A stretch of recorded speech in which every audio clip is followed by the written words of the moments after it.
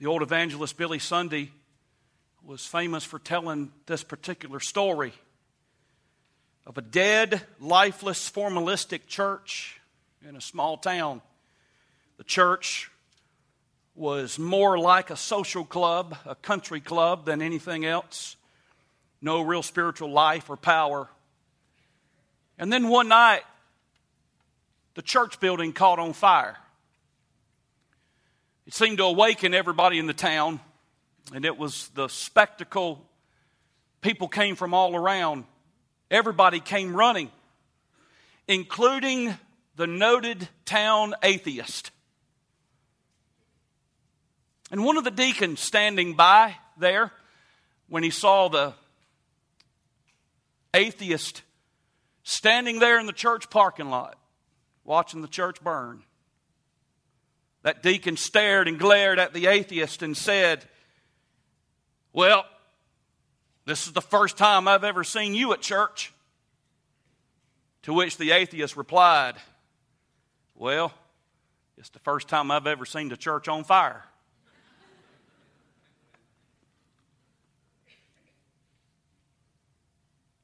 I wonder this morning if Goldsboro could say that Faith Church is on fire.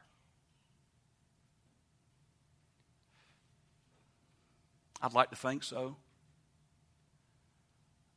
The Lord knows the truth about that.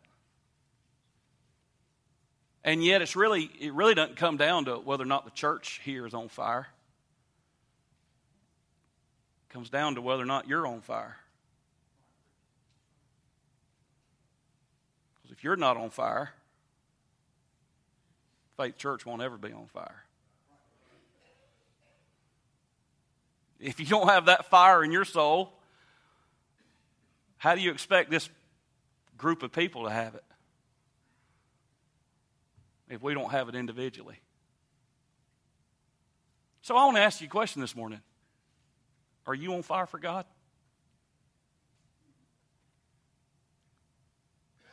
You see, when it comes to the subject of spiritual fire,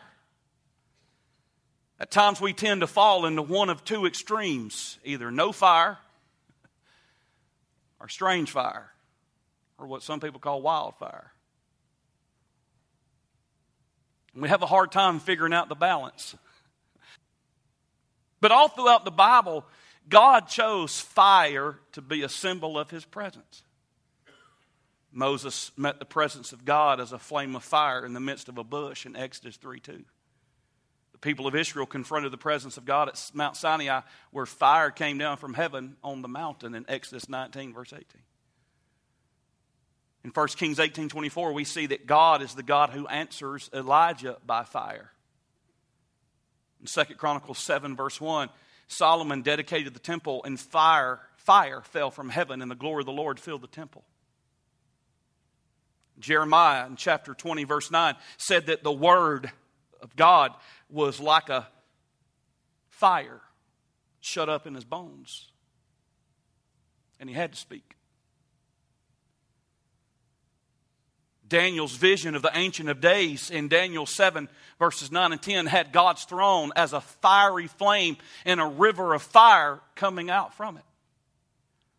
Jesus baptizes believers, as John the Baptist said in Matthew 3:11, with the Holy Ghost and with fire.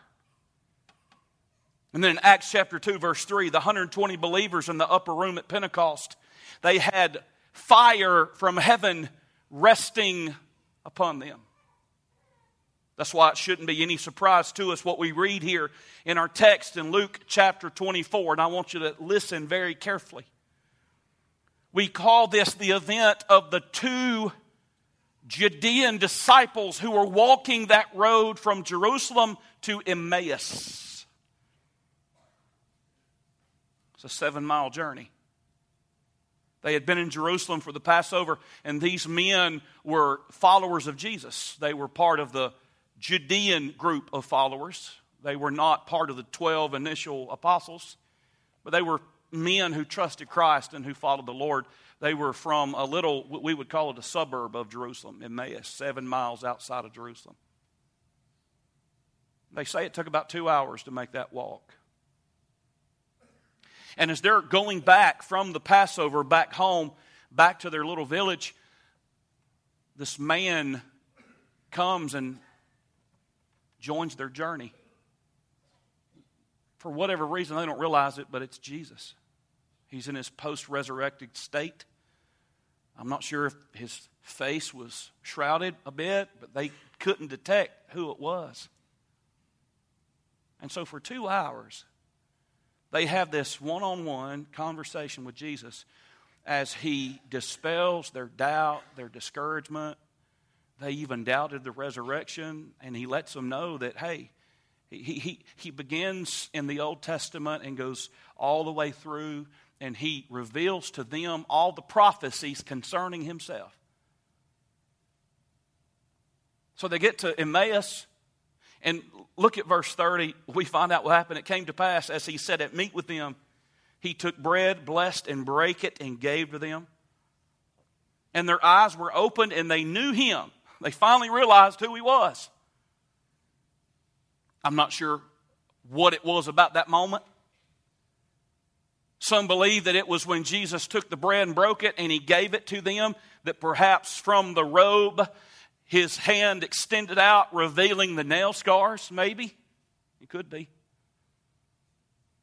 But they finally realized who this was. It wasn't just some traveler walking along with them. This was the Messiah himself. This was the resurrected Christ. And so just as soon as they realized who he was, watch this, verse 31, he vanished out of their sight. Just gone, just like that. You say, explain that, Brother Christian. I can't. All I can tell you is the same God that can do anything, he doesn't have any problem appearing and disappearing whenever he wants to. So boom, vamoose. He vanished right there in front of them in a blink. By the way, that lets me know that lends credibility to the fact that when Jesus comes back and the rapture takes place, he's going to take us out just as quick. In the twinkling of an eye, he's going to call us home. So here they are sitting in one of them's house, and they look at one another. Jesus was just there, and now he's gone.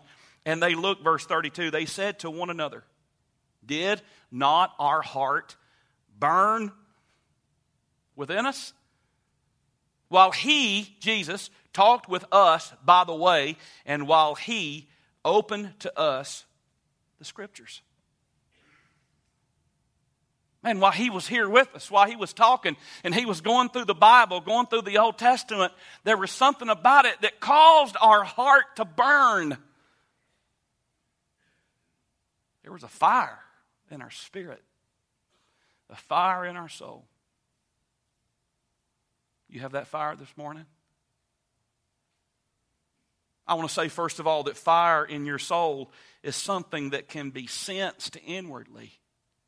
It can. By the way, thank God that it can. God made us as creatures who have the ability to feel things. Not just outwardly, but we feel and sense things emotionally. It's not just if I put my hand on the stove, I'll feel heat. Or if I hold it over a flame, I'll feel heat. No, I feel something inside in my spirit. In my emotions, we call that the heart. But we understand what we mean by that. The center of who we are. We all have those emotions. We all feel certain things. Remember and thank the Lord that in John 4, Jesus didn't say that those that worship God worship him in truth. He did say that, but he said in spirit and in truth. It's both. It's both deeply intellectual and theological, but it's also emotional. It's spiritual. We feel his presence. I can feel the presence of God. I sense him. It's not just with my head. It's with my spirit. When I'm in the presence of the Lord, and when I'm close to Jesus and he's close to me, I feel something. Anybody else like that? Anybody else like that? By the way, that's how it should be. there's something natural and something wholesome about sensing inwardly the presence of God. You see, spiritual fire is an inward, holy passion for more of God that is produced by the reality of His presence. That fire motivates any and everything we do for Him. Our service, our time alone with Him, our witness, our giving, our fellowship, everything. It colors and shapes and fuels everything that we do. As Christians, that inward spiritual fire should be a natural outgrowth of our relationship with Him. It should be present there in your heart, in your spirit, in your soul. It ought to be obvious to you and to others that you have that inward passion and that inward drive. And I want to say this, it should be growing in you. Your spiritual fire shouldn't be getting less and less and less. It ought to be getting greater and greater and greater and growing and more and more and more. We all express that emotionally differently. We all express this fire at times in different ways. Sometimes with some folks, it brings tears to their eyes. Sometimes in some folks, it brings a shout. Sometimes it brings a very sincere raising of the hand. Sometimes it brings an amen. Sometimes it brings, maybe not verbally, but it brings a glory in your spirit and in your soul. Sometimes it doesn't manifest itself with some folks in their personality. It doesn't manifest itself much outwardly at all, but you feel it in your own heart. You might not be an emotional person, or you might not express yourself emotionally, but I'm going to tell you something. When you're in the presence of God and God is speaking to you and He's near to you and He's warming your spirit and warming your heart, you might not express it like I would, but you feel it and it's real to you. That's what I'm talking about this morning. You know what it is to be in the presence of God, and you know what it is not to be.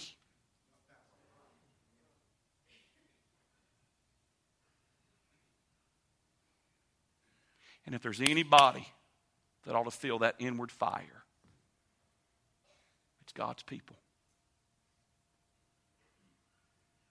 It can be sensed inwardly. This drive, this passion, this warmth within, in your spirit, in your soul. It's not fake. It's not put on. It's not worked up. It's not forced. It comes from within. From the presence of God dwelling and living in you. It comes from within. It's real, genuine. It's fire in your soul. So fire in your soul is something that can be sensed inwardly. Number two, fire in your soul is produced by being in Jesus' presence. These two dudes looked at one another and they said, hey, did not our heart, our soul, who we really are inwardly, burn within us? When He, who's He? That's Jesus. When Jesus walked with us and talked with us by the way. When we were in the presence of Jesus. We talk about being enthused or enthusiastic. We talk about things enthusiastically.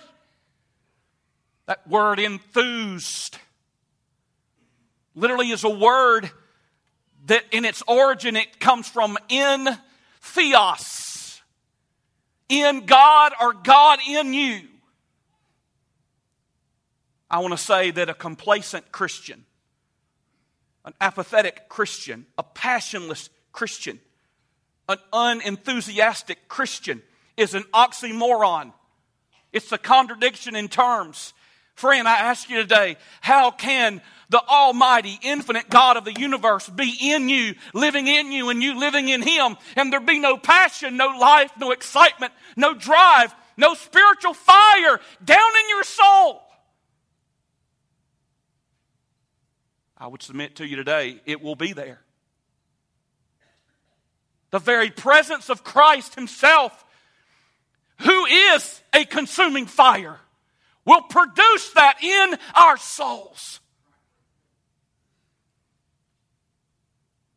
It's interesting to me that in this event, in this narrative, that His presence burned away the confusion. His presence burned away their coldness, burned away their discouragement, burned away their disillusionment in their soul. And I want to say, He is, Jesus, His presence is the cure for our coldness. He's the cure for the common life. He's the cure for the average life. He's the cure for our complacency and our frustration and our apathy and our lifelessness as believers. When I get into His presence and I get close to our God, who is a consuming fire, friend, I can't help but get warmed in my soul and in my spirit.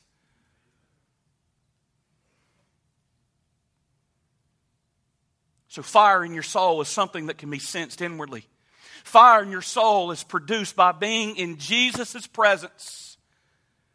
And then finally, fire in your soul needs fuel in order for it to burn. Every fire needs fuel. In fact, firefighters, and we have some in the room, they call it the fire triangle. There's heat, there's fuel, and then there's oxygen. Needs all three. His presence is the warmth. His presence is the heat. But there has to be fuel. There has to be wood to burn. There has to be something there that His presence can ignite and sustain. What type of fuel keeps that holy fire burning in our soul? Well, I love what they said here. They said, didn't our heart burn within us while He walked with us by the way? And watch this. And while He, what? Opened to us the... I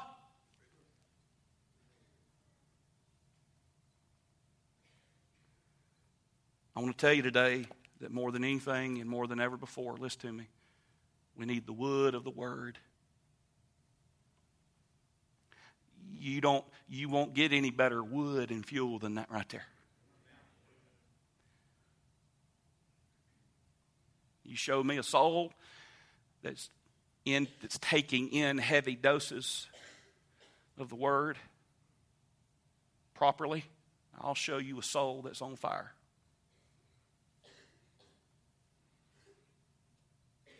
You show me somebody who's just faking it until they make it, just going through the motions. Their Christian life's a drudgery, it's a burden, it's a chore, it's a pain, it's a bore. I'll show you somebody, my dear friend, I say this lovingly and respectfully, but I'll show you somebody that doesn't have a serious diet of the Word in their spirit and in their soul.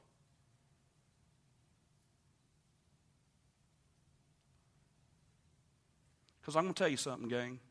Let me tell you what old Satan does. He knows that certain things like the Word ignite our soul. I'm going to tell you what he likes to do. He likes to pull out the old fire extinguisher. And some of y'all getting nervous right over here, aren't you? Wouldn't that be terrible? The key is still in the position. Praise the Lord. He's a master at putting out fires. He's a master. I'm going to set this down before anybody gets injured. He's a master at putting out my fire and putting out yours. Because, see, he knows that neglect of exposure to the Word kills our fire. So there's the wood of the Word. How about this? Listen to me. There's the wood of a clear and clean conscience. Because see, Satan knows that sin and a stained conscience kills our fire. I'm not going to have fire in my spirit, fire in my soul, fire in my heart for God, if my old heart is so full, chock full of sins and a guilty conscience. And the stain and the shame of unconfessed, tolerated sin in my life as a believer. You see, all that chokes out the Word. It chokes out the air and the oxygen. It's like a fire extinguisher spiritually on our soul, on our spirit, when I tolerate sin. If I regard iniquity in my heart, David said, the Lord will not. He's not going to hear me. My fire ain't going to be burning bright. There might be a little smoke, but that's about it. I'm talking about sin. And look, all of you look beautiful. You were beautiful people. We're all beautiful outwardly. We got our Sunday get up clothes on. We did our hair. Put on some foo-foo juice, some makeup, or whatever we got to do. We brushed our teeths. We even tried to coordinate and match. We look good. You look good, people. You look like you're going to church. But you can't see my heart. I can't see yours. Listen, I could smile to you and tell you, "Hey, preacher, how you doing? Oh, brother, I'm batting 1,000.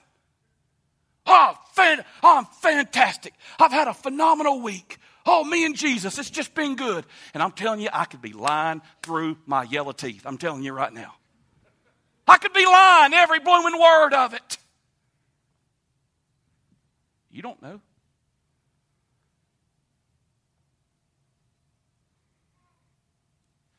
Here's what I do know. We can act like we don't fight sin, and we don't struggle with sin, and we don't battle sin. The truth is we all do. And sin stains our conscience, and sin dampens the fire of God in my life, and it chokes it out. No, I don't feel like getting up and going to church when there's sin in my life. I don't feel like getting up and reading the Word. I don't feel like getting in my Bible. I don't feel like hitting my prayer closet. No.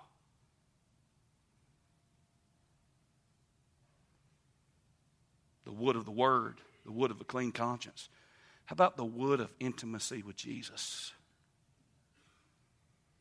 Our hearts burn within us because He was there. How about your prayer closet? How about your prayer time? Is it hit and miss? Is it sporadic? Or is it real? Is it genuine? You want to add some wood to your fire? Pray. You want to add some wood to your fire? Get along with Him. Get by yourself and talk to Him and pray. You want to add some wood? Get in the Word. Get the Word in you. Confess sin and have short accounts with God. Pray and get in your prayer closet. And how about the wood of obedience? You see, when I'm a hearer and I'm not a doer, when I take in, and I hear it, but I don't live it out, I don't apply it, I'm not a doer of the Word, it kills my fire. That lack of obedience suffocates the fire. It's like our adversary extinguishing our fire. I say to us today, it's time that some of us ask the Lord to reveal where that fire extinguisher is. Let's get rid of it. Get rid of the fire extinguisher. So I go back to my original question. Is your heart on fire for God? I remember when I was a preacher boy, 15 years old, I went to the Southeastern Spring Conference, and look, I thought I'd die and gone to heaven. Southeastern Bible College, Spring Conference. I was, me and a handful of other preacher boys from my home church went. You talk about things being on fire, an electric atmosphere. It was unbelievable. Man, we sat on the front rows. You know, we just thought that's just where you needed to sit. You know, bless God, if you got the power of God in your life, you got the fire of God, you're going to want to get as close as you can. So, man, we sit right up here on the front. We'd amen, 14, 15-year-old youngins, amen, and amen, voice hadn't changed yet, so, probably a little bit higher than that, amen. I barely knew how to tie a tie. But we had the fire. There's something inside of us, man. We wanted the power of God in our life. We wanted the Lord to move in us. And there was this other preacher boy. He was a college student. And he was sitting over here. We were sitting over here. And during the first intermission, the first break, he made a beeline for us. And he got about right here. He said, "Hey, man, y'all got the fire. Y'all got the fire." I think about that often. And I think about, now I'm 46. I know I look 30, but I'm 46. And I ask myself, Christian pal, you still got the fire? You still got the fire?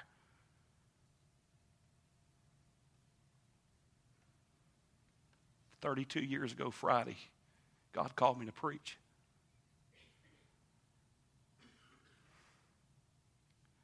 Do I still have the fire?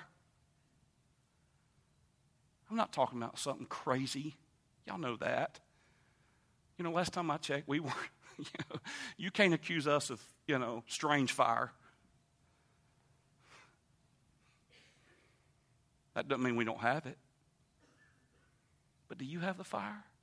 Really, deep down in your soul, is there that passion for Jesus?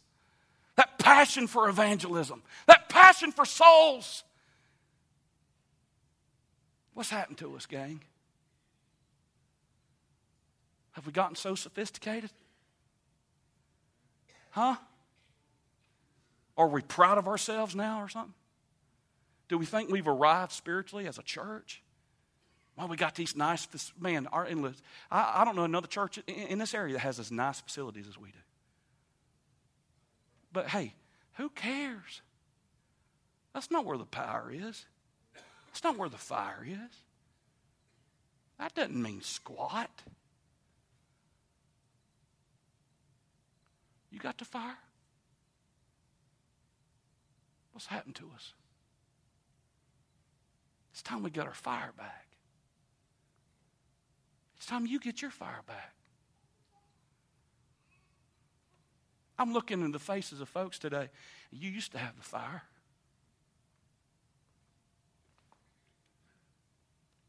What's happened?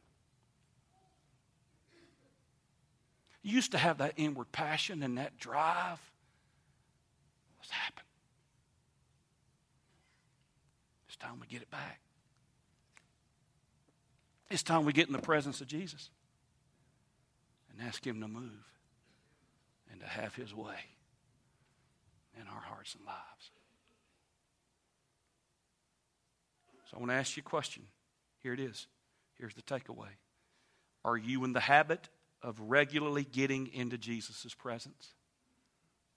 Regularly? Do you know what that is? Do you know what that's like? Where you get into God's presence regularly? Do you feel yourself more times than not, listen now, having to force yourself to engage in spiritual activity or spiritual service?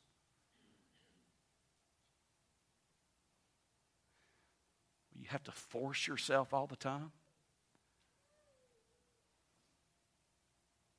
Has your want to or your wonder factor waned in your spiritual journey? If so, sincerely, today, right now, ask God to reveal where and how that fire has gone out. And then determine to get into His presence today to begin to rekindle that fire in your soul.